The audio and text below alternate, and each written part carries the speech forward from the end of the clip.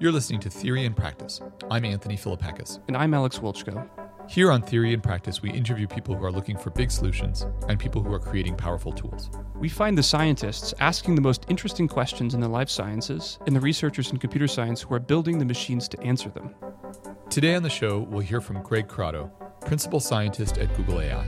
So stay with us as we explore questions and solutions on Theory and Practice.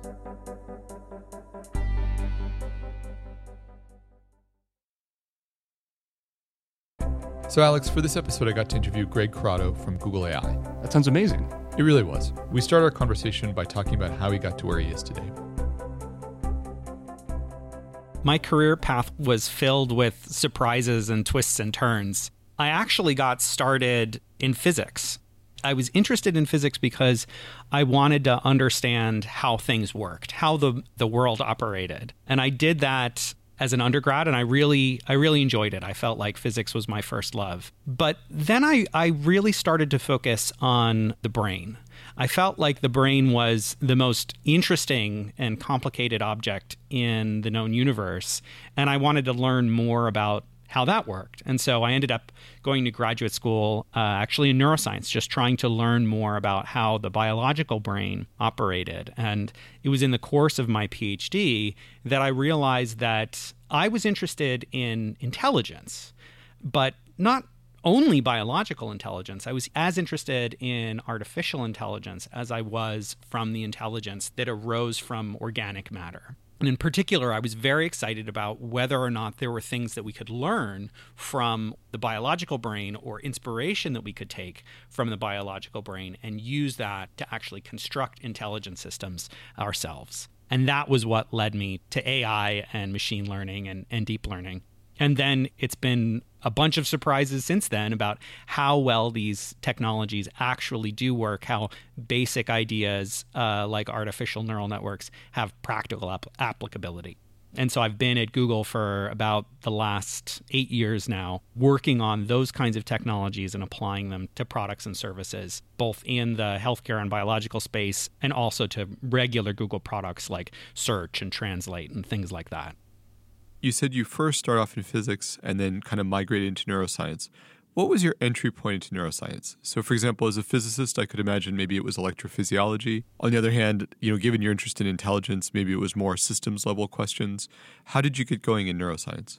Yeah, so it was actually a little bit of a progression. It was that I started out on the physics side and then sort of began to gravitate towards biophysics. And I was interested in molecular dynamics and protein folding and things like that. And then I met a neuroscience named Bill Bialik. He was at NEC at the time, but has moved to Princeton, and started to learn from him about how nervous systems represented information and computed information.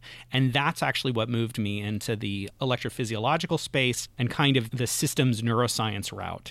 So in my PhD, what I was interested in was trying to learn about how nervous systems encoded information and use that information to guide decision-making. And that really captured my interest to try to understand that most basic level of intelligence, which is how does a choice or a decision get made? So now that you work in deep learning, and obviously you're a certified neuroscientist, how much do these two fields actually really relate to one another, or are they just high-level similarities? I really feel like the analogy between modern artificial intelligence and modern neuroscience is like the analogy between aviation and ornithology, between birds and planes, in that, yes, there are some common principles and some shared elements. Birds and planes, they both have wings, right? And they both use lift as their fundamental premise for how it is that they move through the air. But all of the details are different. And it's very much like that with deep learning, I think, where the basic ideas of distributed computation and distributed learning are shared between artificial neural networks and biological neural networks. But all of the details are different. And in many cases, we don't even really understand the details of the biological brain well enough to even know how it works and how that compares to the artificial systems that engineers build. And as you kind of think about the future of each of these two fields, do you think that the analogy between ornithology and aviation will continue to be the case?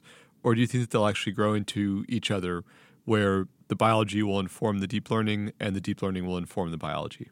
So I actually think that they're going to continue to orbit each other and have a close relationship and a useful exchange of ideas. But I do think that that exchange of ideas will be at a relatively abstract level.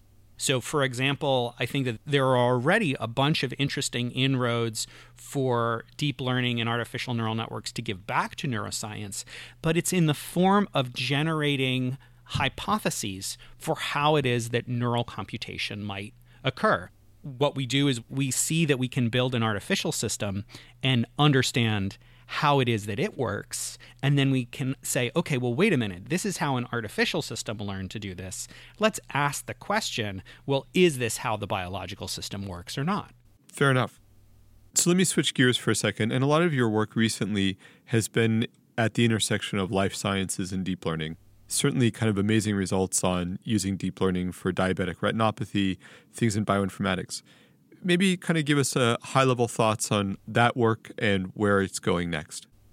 I feel like the pattern that we're seeing in the application of deep learning in industry generally is that if you can find an opportunity where there's fundamentally a repetitive task that's being done, and it might even be a relatively subtle judgment, but if it's a repetitive task or a repetitive identification problem or a repetitive diagnostic, and we actually can get examples, data of something being done well, the machines can basically learn to imitate that behavior. And the way that this plays out in biology and medicine is that you could be someone in a pathology lab trying to count cells. Well, you can teach a machine what it looks like to count an individual cell, and then it can very rapidly count them and classify them faster than the human who taught the machine can. And what's happened in diabetic retinopathy is that doctors and even technicians can screen diabetic patients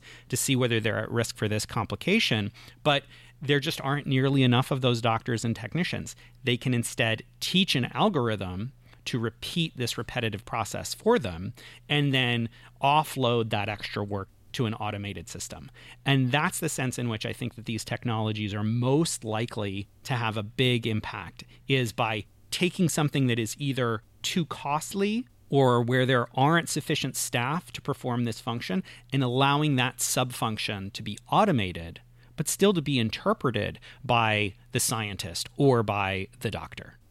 So if you think about, let's say, the next decade of medicine, what's your view on the timeline on which these technologies get incorporated? What does it look like in 1 year, in 5 years, in 10 years? So I think that the maturity of the technology is something that is happening to me at a surprisingly fast rate. And that I believe that a lot of the core elements for how these things can be used in science and medicine will arrive very soon. And that over the next 5 years or so, we're going to see an explosion of kind of prototypes and demonstrations for how it is that AI might be helpful in medicine and biological sciences. But what I actually think is going to take a little bit longer is working with medical professionals and the community overall to make sure that these things are demonstrated to be safe and effective, and that we actually figure out how it is that these technologies can most be useful to doctors. Because the thing that really motivates me is that I believe that these technologies can be used to make healthcare more available and more accurate, but we need the medical community to figure out, well, what really is the best use of these tools. But my belief is that if we look, let's say 10 years from now, I think that you're going to see a huge number of practical integration points where this kind of technology is being used in your regular doctor's visit and has started to feel indispensable as the stethoscope or antibiotics. You know, one of the things you were talking about, the problems needed to solve to get adoption was building an evidence base, but I didn't hear you mention incentive structures. You know, what will drive doctors to actually adopt these technologies? Right now, many of them are even scared that they will be replaced by these technologies. The doctors that I've worked with and spoken to about this, once they understand what the technology does and doesn't do, it actually becomes a lot less scary because it becomes clear, oh, wait a minute, this is a better diagnostic. This is a better way of organizing information. This is a tool that's here to help me. And advances in technology have been essential to medicine for hundreds of years, right? Whether it's the advent of the microscope or imaging technologies like CT scans, these kinds of things allow us to see and understand the biology in ways that we couldn't previously. And I think that AI and machine learning is going to be just another tool in that process. And I really do think that it's going to be doctors who learn to work with these technologies that see their abilities to provide care really dramatically expand. And so to me, that's the motivation that I think will bring doctors to these tools, is the understanding that they are care multipliers. So is it kind of fair to say that we should think of machine learning as the stethoscope of the 21st century? It's kind of interesting. I wonder, is it the stethoscope or, maybe it's a little bit more like the blood pressure cuff of the 21st century or something like that. But I think that the fundamental thing that it's going to do is that doctors right now are actually already inundated and overwhelmed with information, right? And they're extraordinarily pressed for time. And they spend so much attention working on things that are outside of what really is the practice of medicine and focusing on the patient. And I think the role of AI, the appropriate role of AI, is to give doctors the opportunity to return their attention to the patient and not have to worry about all of these other things and have the information that is most relevant to them be surfaced in a relatively automatic fashion. So, as you're talking as a doctor, I really can sense that you know our pain. How did you learn it? How do you bring medical insights and medical thinking into your team at Google, which is fundamentally a team of machine learning experts? You definitely don't do this kind of thing in a vacuum. I think it's complete hubris for people in Silicon Valley to imagine that this kind of thing can be done by tech companies, full stop. The way that I think you actually do this innovation is by working very closely with the people who understand these problems and work themselves in the trenches every day. So my team has done that both by bringing MDs and clinicians on staff in our team, sitting next to machine learning researchers and engineers so that they can work together every day. And equally importantly, getting out there and actually visiting clinics, watching doctors, having academic partnerships with hospitals to really talk about what are the real problems, because it's really the doctors who understand what the challenges are, and the technology is just tools to solve those problems. So I think that these things have to be done through really deep collaborations. And that's, I think, is what has been so important to our success in the field so far.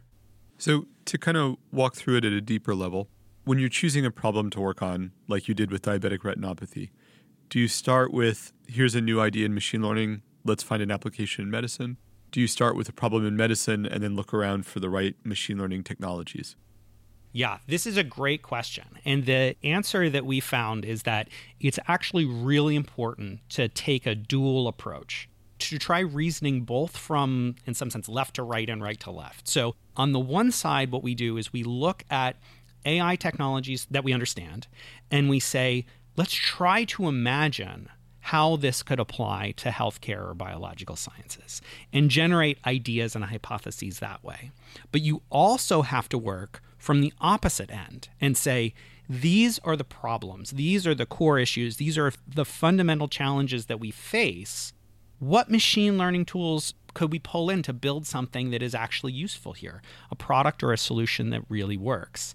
And it's by trying to nibble from both directions with experts who really understand the base technologies and challenges that you can sort of start to see, wait a minute, this is how we could actually reach each other. This can be the point of contact because we see that it works from both directions simultaneously. And you can only do that if you have people who trust, know, and respect each other from both fields working really closely.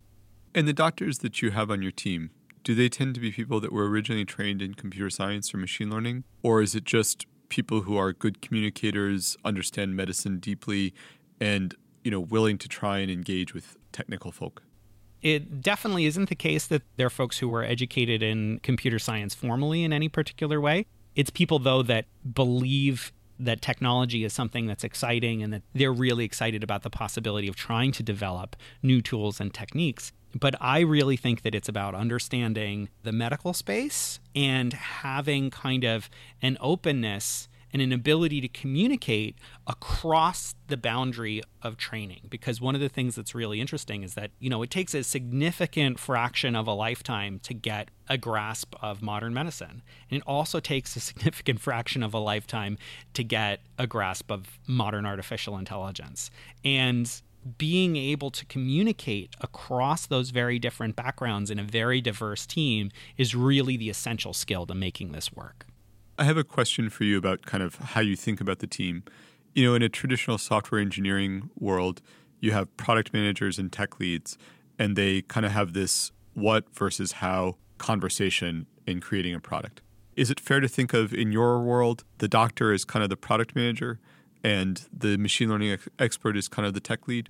I think that's a relatively apt analogy. And in fact, in many cases, it's literally true that our product managers are MDs. They've been trained in medicine and they're able to kind of run point and understand what we're doing and why we're doing it and interface more deeply with clinicians who are practicing specialists in the area that we're working on. On the tech lead side, it's often the case that that is someone who has a deep engineering background and has probably been working in other applied machine learning areas. So this is one of the things that's been very useful, is that because at Google we have a lot of experience in applying machine learning to all kinds of products and services, whether it's speech recognition or image recognition or natural language processing, those kind of technical skills can come over and say, okay, this is a new problem domain. I don't know anything about the problem space, but I've got the tech down pat and I'm applying it to something new. And that combination works really well. So when you're bringing in the doctors into Brain, tell me a little bit about the qualities that you look for. I'm sure there must be a lot of doctors who are trying to get jobs with your group.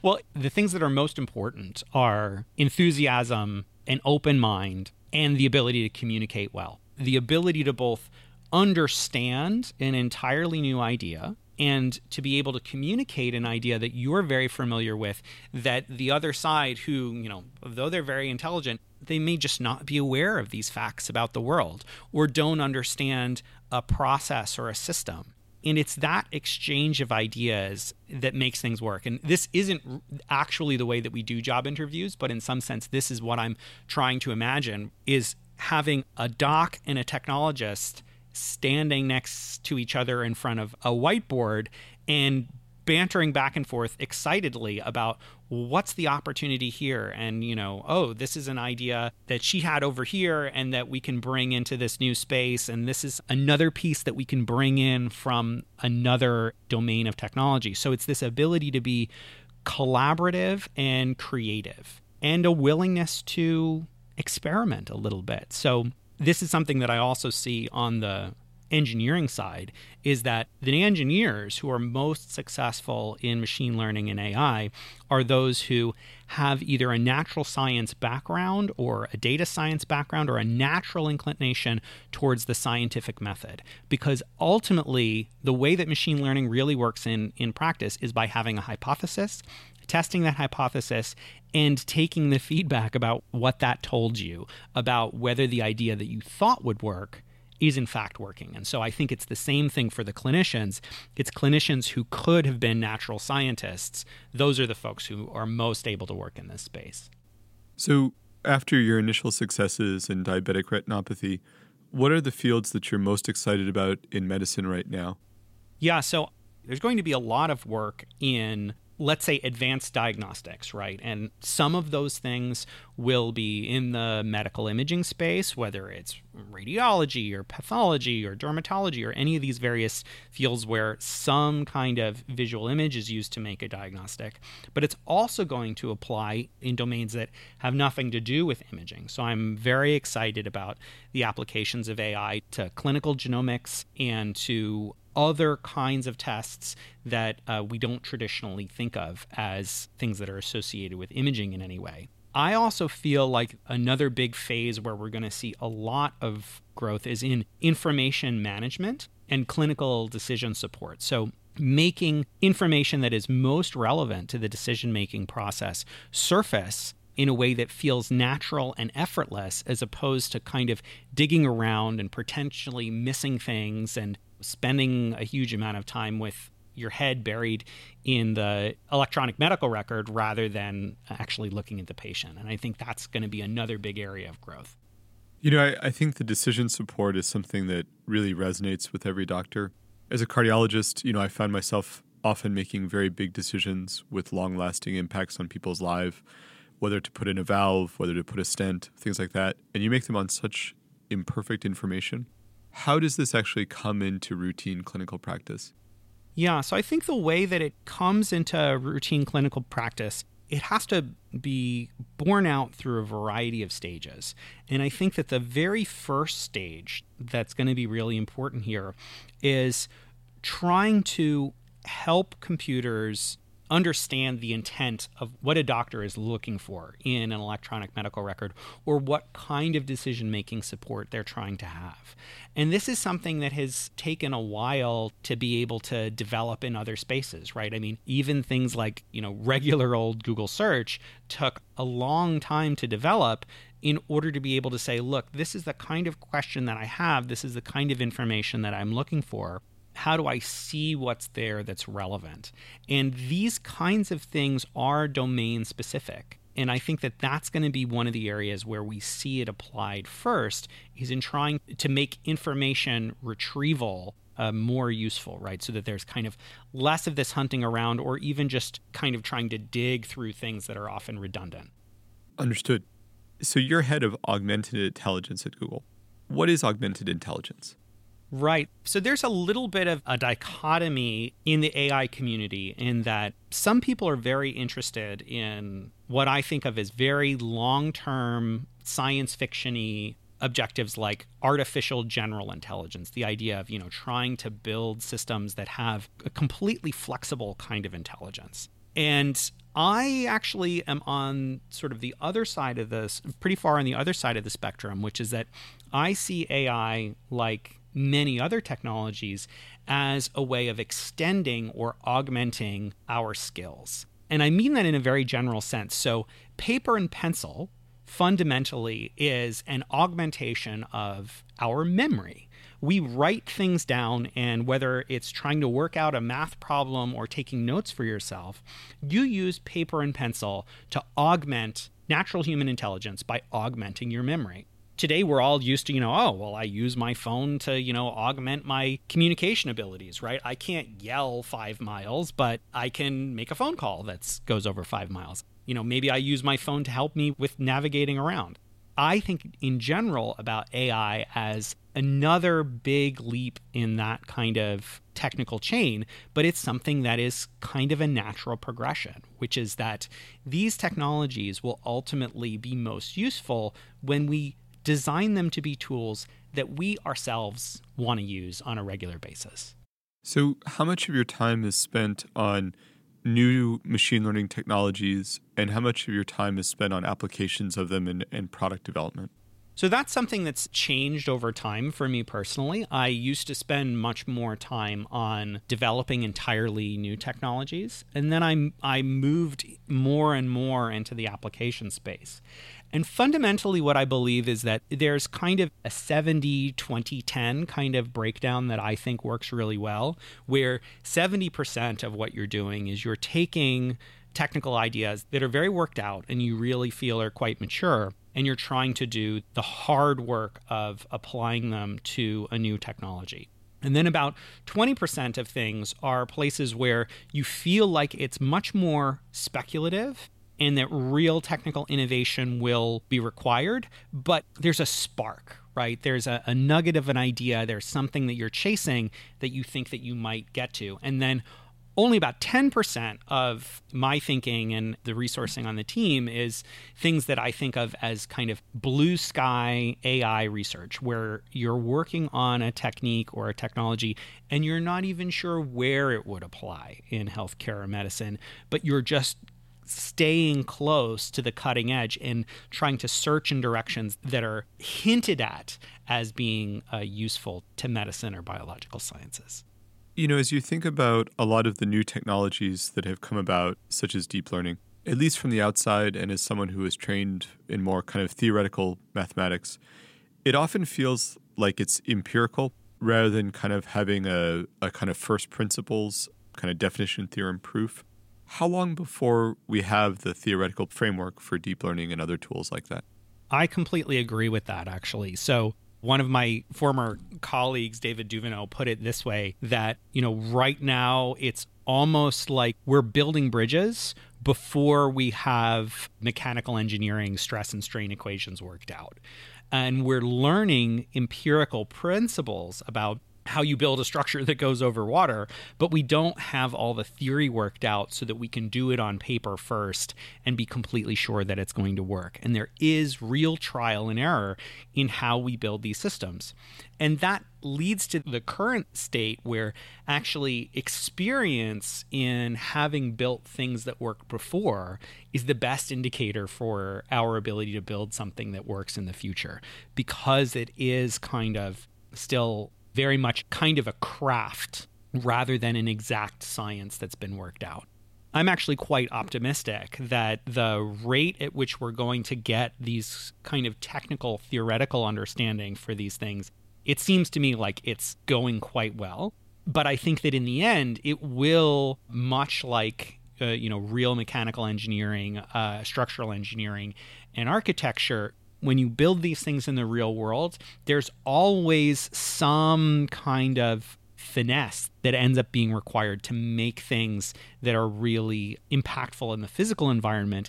And when you talk about applications, I think that you have that same kind of somewhat elusive step of both creativity and also real craftsmanship to make something work in practice. Fair enough. Let me give you an analogy, and I'm curious if it resonates. Brahe generated lots of data. Kepler did curve fitting, and then Newton came up with the first principles. Is it fair to say the web is Brahe? Right now we're in the Kepler era, and we're waiting for the first principles to come along? I think that that's actually a really exciting and apt analogy, is that in terms of our understanding of the fundamental premises that allow you to construct intelligence, I do feel like we're kind of in that Kepler era where we have some observational principles and we have the ability to make some predictions, but the underlying mechanisms are still somewhat elusive. Again, walk me through a little bit what's happened over the last decade that has been the phase transition. A lot of the ideas like neural networks have been around for a long time. Was it we got better at the crafting? Was it that we just finally had enough compute or enough data to make what was not working before suddenly work? Or was there some new fundamental change in what we could actually do? I'm a believer that the most important thing was really the expansion of our ability to get computation. Data sets were also getting larger in parallel, but no amount of data sets getting larger would have helped without these incredible advances in how fast computers are.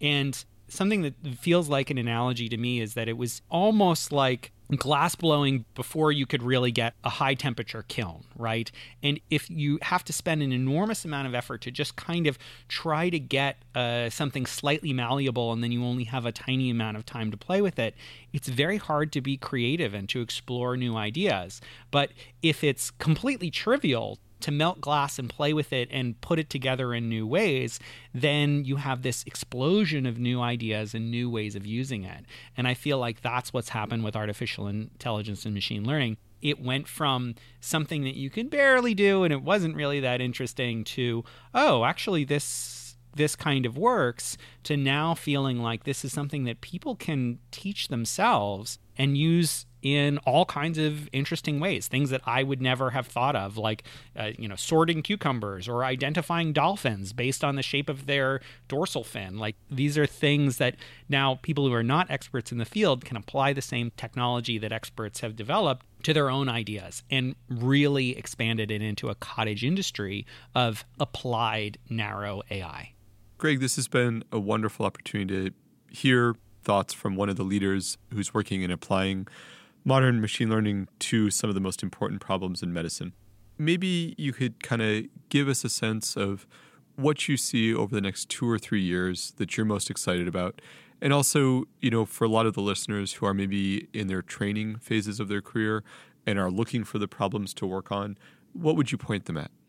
So a lot of the things that I'm most excited about are things that I feel like are a little bit farther into the future, things that I'm uncertain about the time course and the trajectory. And a lot of them are very much in fundamental biology. So one of the things that I'm really excited right now about is the way that AI and machine learning is starting to change the way that we understand the brain. There are a number of projects and some really interesting work going on at Google, for example, trying to use machine learning systems to be able to actually trace individual neurons in a nervous system, to actually build, for example, the connection diagram for the fly brain. And that kind of thing might be opening an entirely new window into neuroscience and our understanding of how the brain functions. It's as if a new scientific instrument is on the verge of being born, and then we're going to get to do all of this new science because we can now measure these fundamental things that are so important, like brain connectivity. Another kind of example that really resonates with me is about protein folding, structure, and molecular design, which is that for a long time we've been struggling with trying to be able to predict protein structures and functions from sequence, and we've made a lot of progress in that over the last 10 years. But I'm actually really excited that machine learning and AI may allow us to make pretty surprising and rapid leaps over the next decade in terms of understanding and being able to predict and even design how molecules interact and fit together in ways that right now would feel like science fiction. Well, that's wonderful. Incredibly inspiring. And on that note, we'll thank you for being on Theory and Practice today, and look forward to many more interactions to come over the years. Thank you so much. It was really a pleasure talking to you. Greg Corrado, Senior Researcher at Google AI. Yeah, so cool that you got to have that conversation. Alex, you and I both attend this meetup in Boston called Hammer and Nail, where everyone in the group brings an idea, either a problem, which is to say a nail, or a solution, which is a hammer. Do you have a cool idea you want to talk about today? Yeah, I've been thinking a lot about changes in the kinds of input data that we can handle in machine learning. So what do you mean? Yeah, so I want to back up first and say, all of the successes, or many of the successes we've seen in machine learning, are all on rectangles. Images, rectangles. Text, long, thin rectangles. Yep. Although you can think of them as fatter ones if you think about each sentence as each character is from an alphabet, and then each position is 0 to 25 or something like that. So we took the bold maneuver of generalizing from squares to rectangles. Absolutely, yeah, and that was quite a remarkable jump to move to rectangles. What are some other examples? Machine learning on audio is typically done as spectrograms. We basically turn them into images, and then we kind of use all the tricks from images. And this has done a really, really good job in a lot of application areas, right? So some industrial, some academic, but I think there's no question now that machine learning has had an enormous impact on both industry and society, and it's all because of rectangles. What's changing now is there's things that aren't rectangles that we'd like to make predictions on, right? So an example is like a molecule. You'd like to know if a molecule is soluble, or if it will likely bind with a receptor, or if it will likely have a particular color, or really any property of a molecule that you might care about predicting. Molecules aren't rectangles, and it's kind of hard to shove them into something that looks like a rectangle.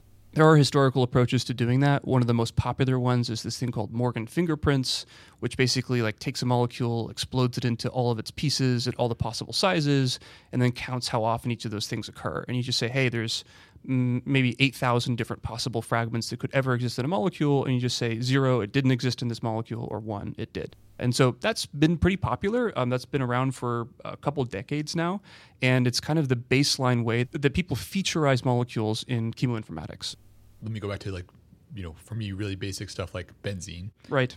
I take the benzene and I break it up into 6 sides, basically, or... Yeah, so you start first with the kind of radius 0 feature, which is what are the atoms? And so there's some carbons in benzene, but there's no nitrogens or sulfurs or oxygens. Right. And so all the oxygen dimensions get 0.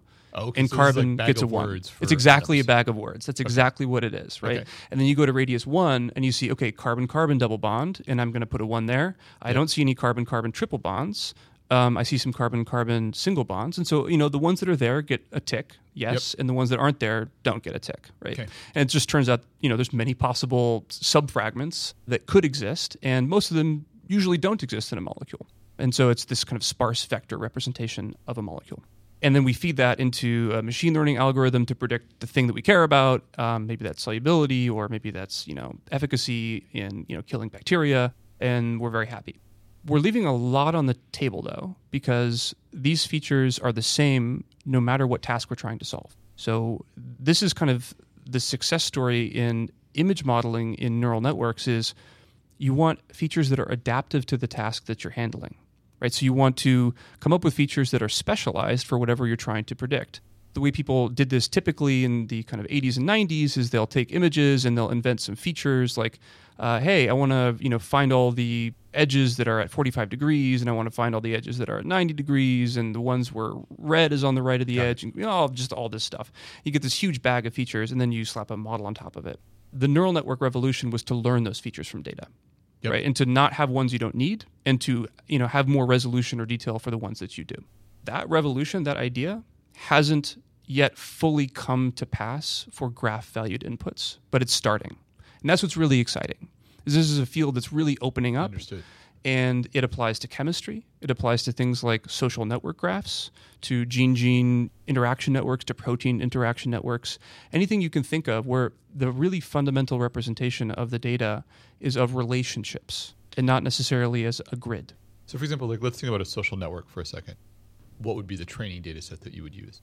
Let's take maybe a health example, and I'll just go totally hypothetical here. So let's say you've got a network of all of your friends.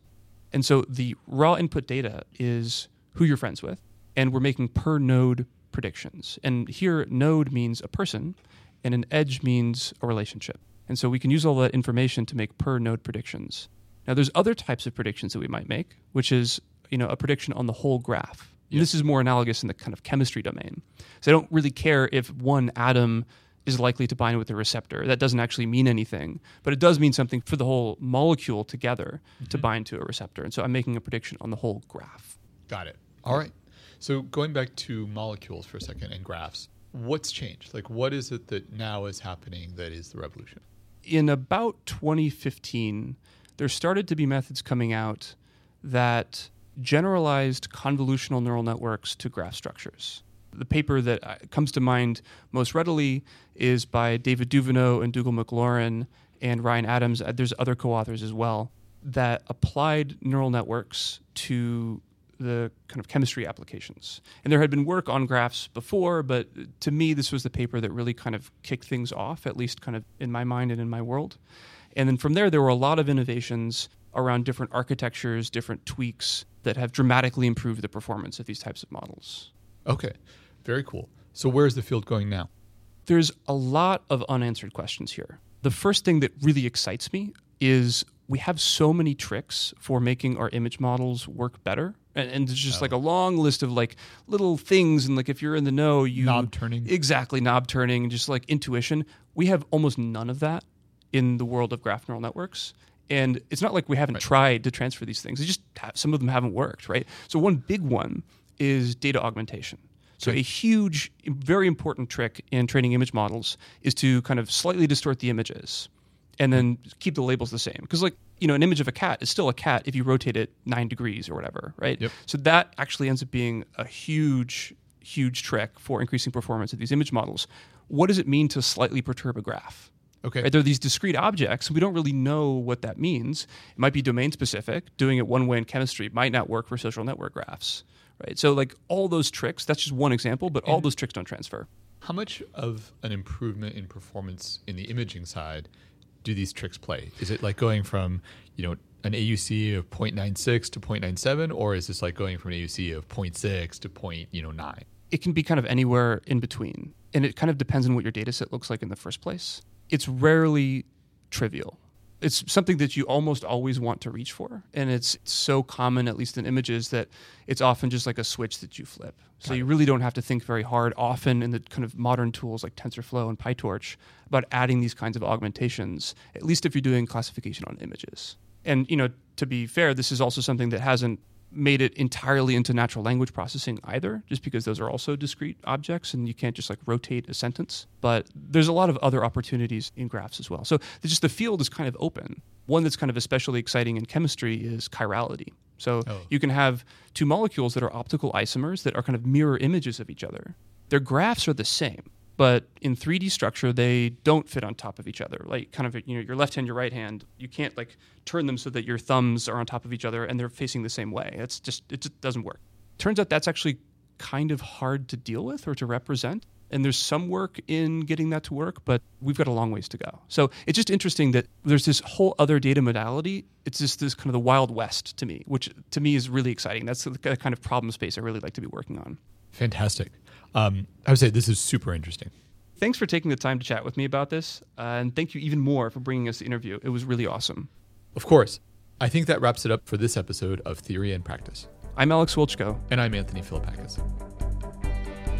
The views and opinions expressed in this podcast are those of the hosts and do not necessarily represent official policy or the position of GV, Google, or any of their respective affiliates, including Alphabet. The hosts' opinions are based upon information they consider reliable, but neither GV nor Google nor any of their respective affiliates warrant their completeness or accuracy, and they should not be relied upon as such. Got a question or a comment? Email us at theoryandpractice@gv.com.